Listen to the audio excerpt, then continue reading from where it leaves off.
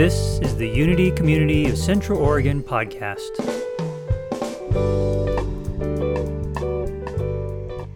You know, every time I get the opportunity to introduce a guest speaker, I don't know what I'm going to say until about 4 minutes. About 3.5 minutes usually.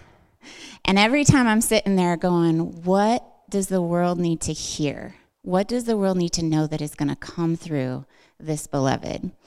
And the first time I met William and Becca, it became immediately clear that this was divine masculine coming through into us.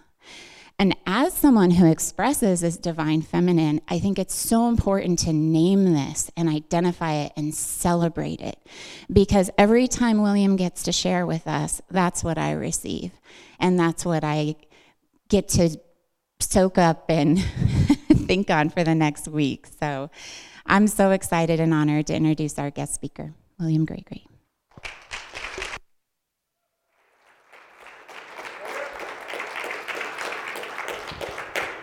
It's an honor to be here.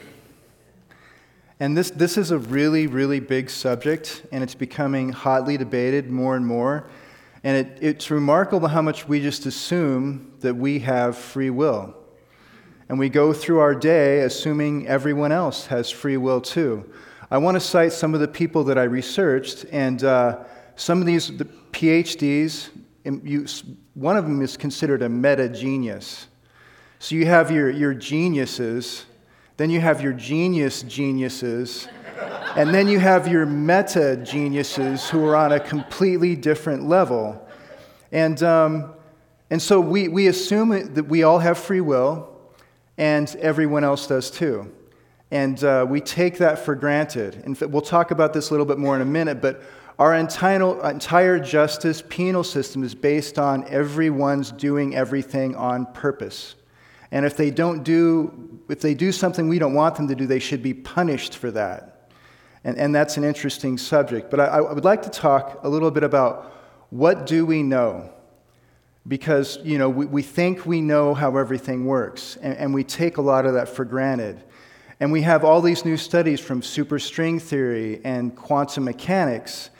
And mathematically, here's one illustration of how much we don't know.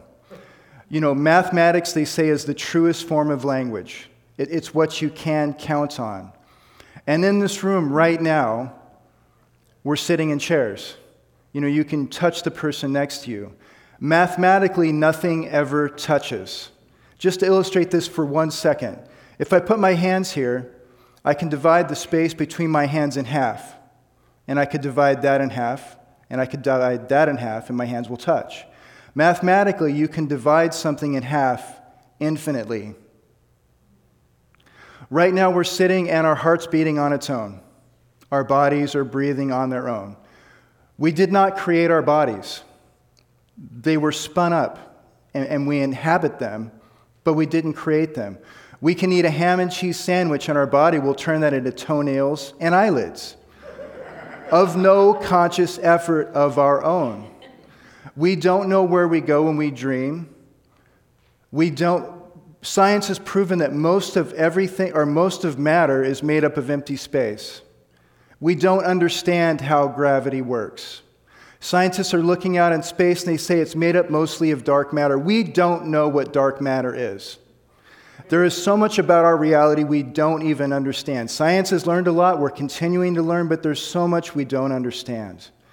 So we're going to start here with consciousness, which is really interesting because there's been lots of studies on consciousness.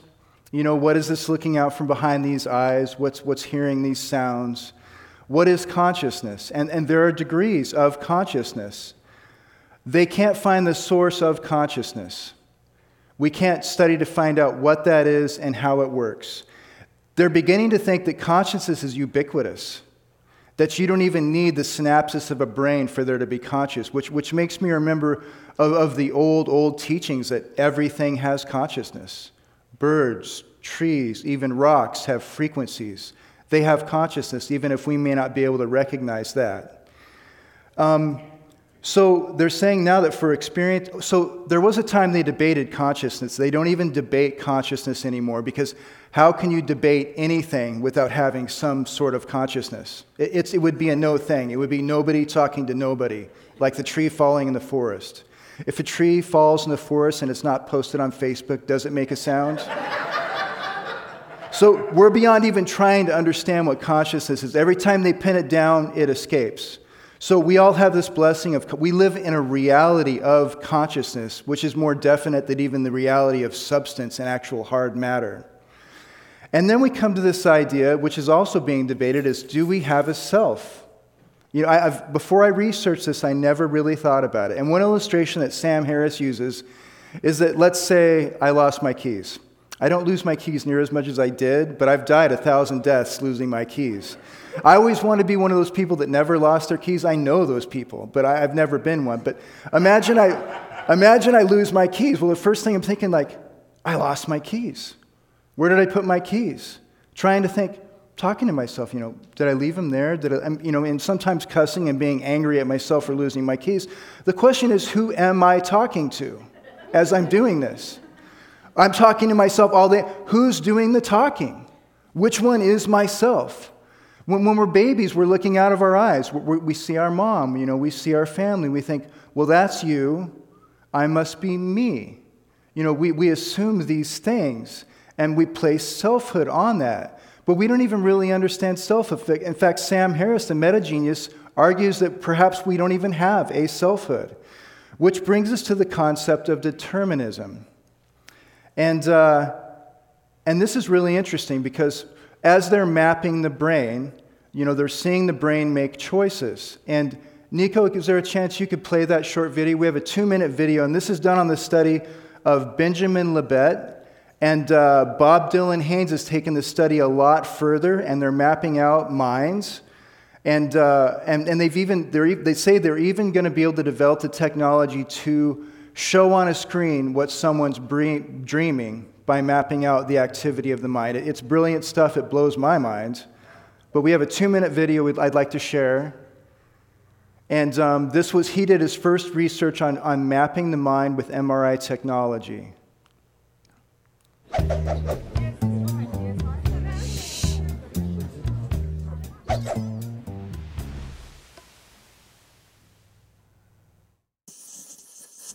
Put your hand in front of you and flex your wrist. You presumably first had a thought. Flex my wrist. That then caused your wrist to move. That's how it seems.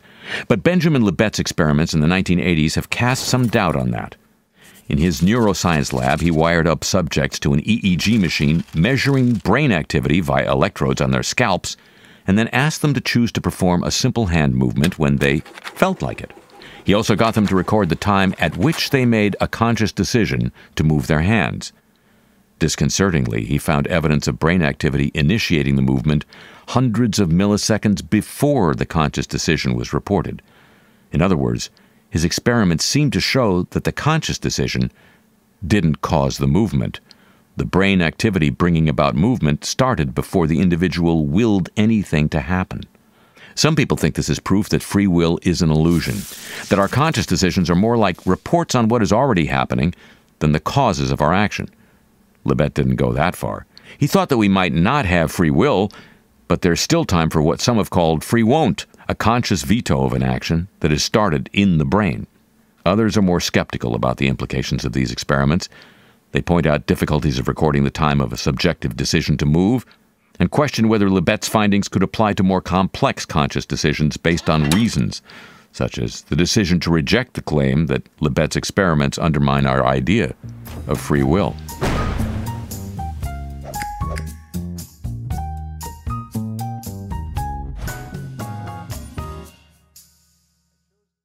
One clip because I really like the animation. And it's simple, but there have been many studies since the 80s that have shown through MRI imaging that a decision is made before we consciously realize it. The idea of determinism is that we are an amalgamation of everything we've ever experienced, from our culture to our religion to our parents to what we learned through the media. And when we make decisions, our brain just goes out and finds varying little bits of information and then makes a decision for us based on our past, that we seldom see a moment or make a decision of where we are right now. It's just an amalgamation. And this has led to some really interesting things. They did a study in Britain, and this study's been done more than once. I'm just citing the one in Britain, where 88% of the violent offenders had brain traumas as children, had experienced direct violence as children. And also with women, the percentage was a little lower, but the women incarcerated for violent crimes and for crimes had suffered brain traumas and violence as children. Which brings up the fact that, are these people being violent of their own free will? Or are they just an amalgamation of children who grew up with little support, with abuse, with violence, who went up just to repeat that program? There was another study done on brain tumors and how brain tumors affect behavior. And one of the ones I read about was a man in his 40s who was a school teacher and lived a really good life, and then started to become demented and violent. Later on, they found he had a brain tumor at the base of his skull. And they removed the brain tumor, and he became his normal self again. And the question was it of his own free will at 45 to start becoming, violent and a criminal? Was that his own free will? Think about this too. We're all amalgamations of our childhood. We're all a product of the media and the experiences we have.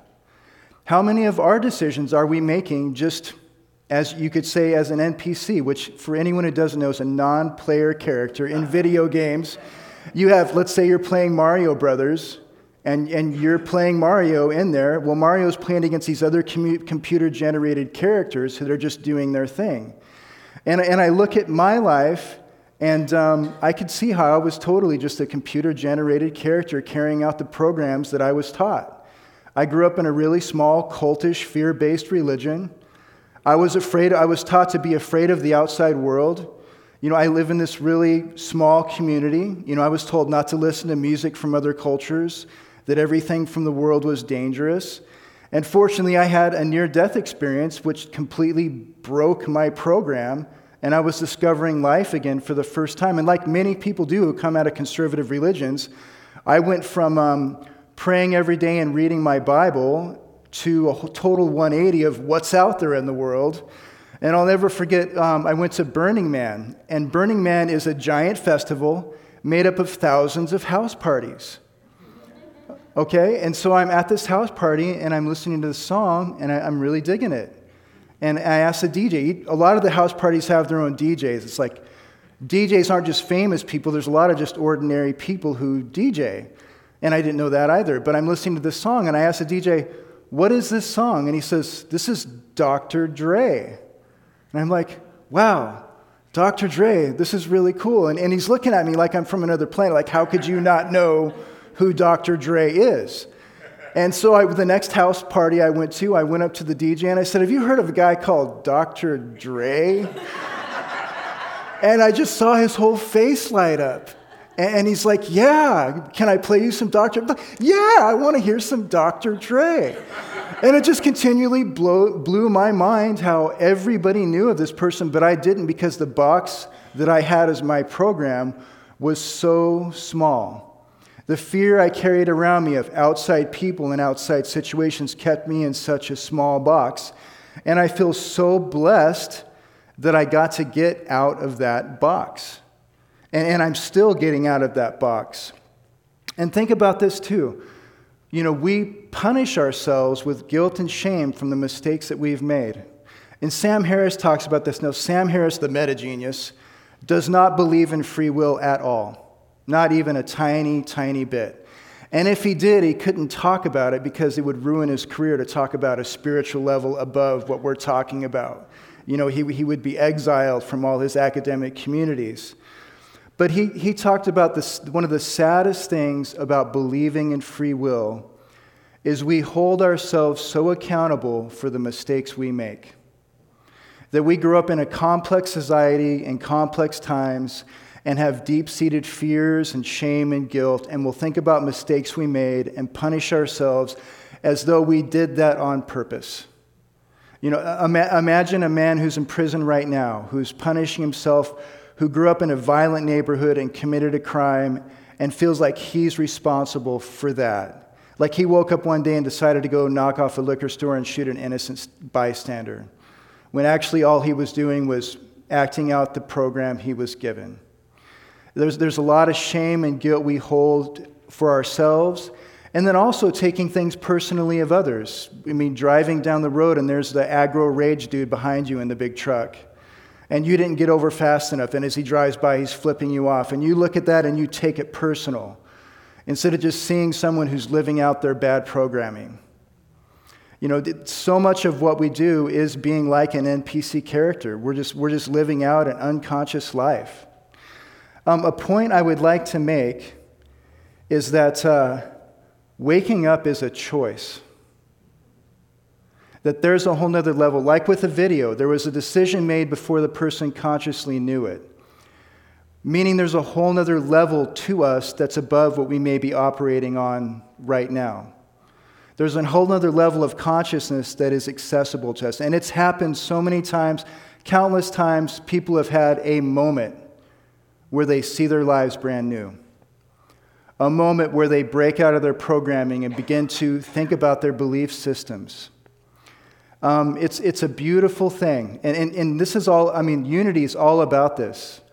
All about looking within. We call it going into the silence. Some people call it meditation. There's an author called Peter McWilliams. And reading his books set a new paradigm for me. Peter's no longer on the planet. I want to say as a matter of principle, Peter, wherever you're out there, thank you so much. One of the exercises in waking up, in breaking out of our programs, in examining our life, and having compassion for ourselves and others, his exercise was to go to a mirror. So imagine you're in front of a mirror. And one thing that's interesting about this, when I first did this exercise, I went to a mirror and I had a really hard time looking into my own eyes. I had a really hard time even looking at myself. I spent most of my time feeling like I was not good enough, I was never going to be good enough, that I was somehow defective and didn't fit in. It took a lot of spiritual work just to be able to look at myself in the eyes with any kind of charm and acceptance. And in this exercise, which I encourage you to do, and according to Peter, this exercise will turn on a subconscious program that will begin bringing up the things that we need to heal and let go of.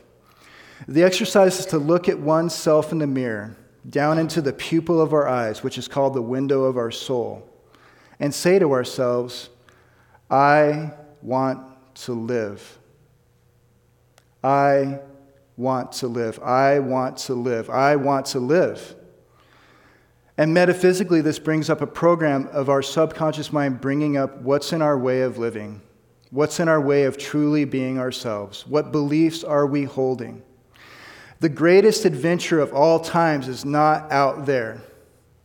The most significant journey we can make is not out there. It's in here. The principles of unity, the principles of spirituality is not chasing things out there. I remember I thought if I could get the right house, buy the right things, have the right job, drive the right car, I would be happy. And it's an endless chase for nothing. The beginning of our vast, creative, adventurous journey starts in here, in examining ourselves, our own conversations, our own beliefs. So many of my beliefs were based in fear, and I'm still unwriting these, but I've come far enough that I can have a charm in my heart. I can be lighthearted.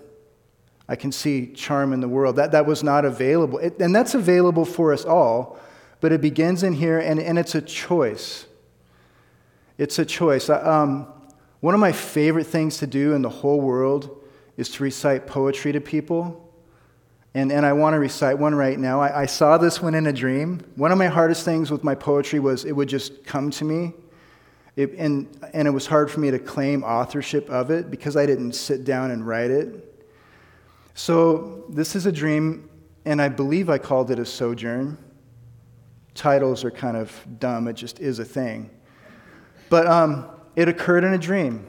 Swept away, traveling through darkened clouds, swirling gray, noticing off in the shadows, out in the distance, 3 nymphs, laughing boisterously, beckoning to me.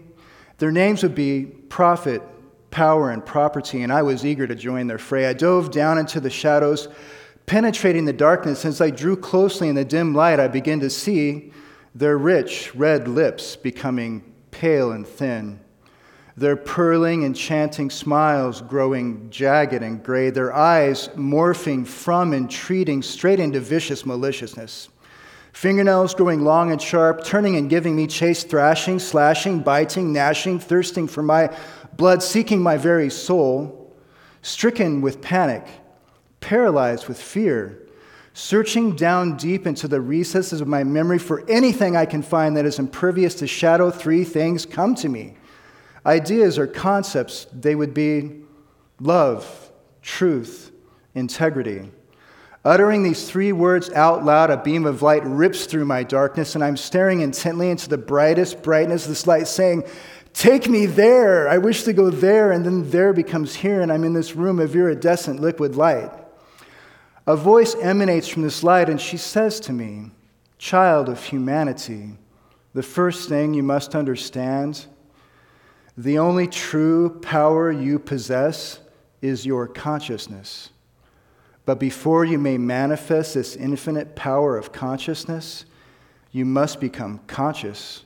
So wake up, sweetheart, and remember who you are." And I'm inviting you to do the same.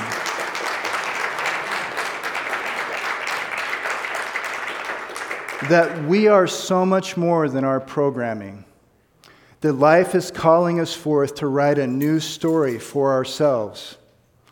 And in this act of examining our beliefs, in this act of watching our minds, in this act of meditation and evoking these things, we're exercising our free will. They will never be able to prove that there is no free will, period. They will never be able to prove that there's not free will. If I decide that I have free will and take an active part in the thoughts I think, in the choices I make, then I become my own free will. But it's something we make a conscious decision to do or not to do.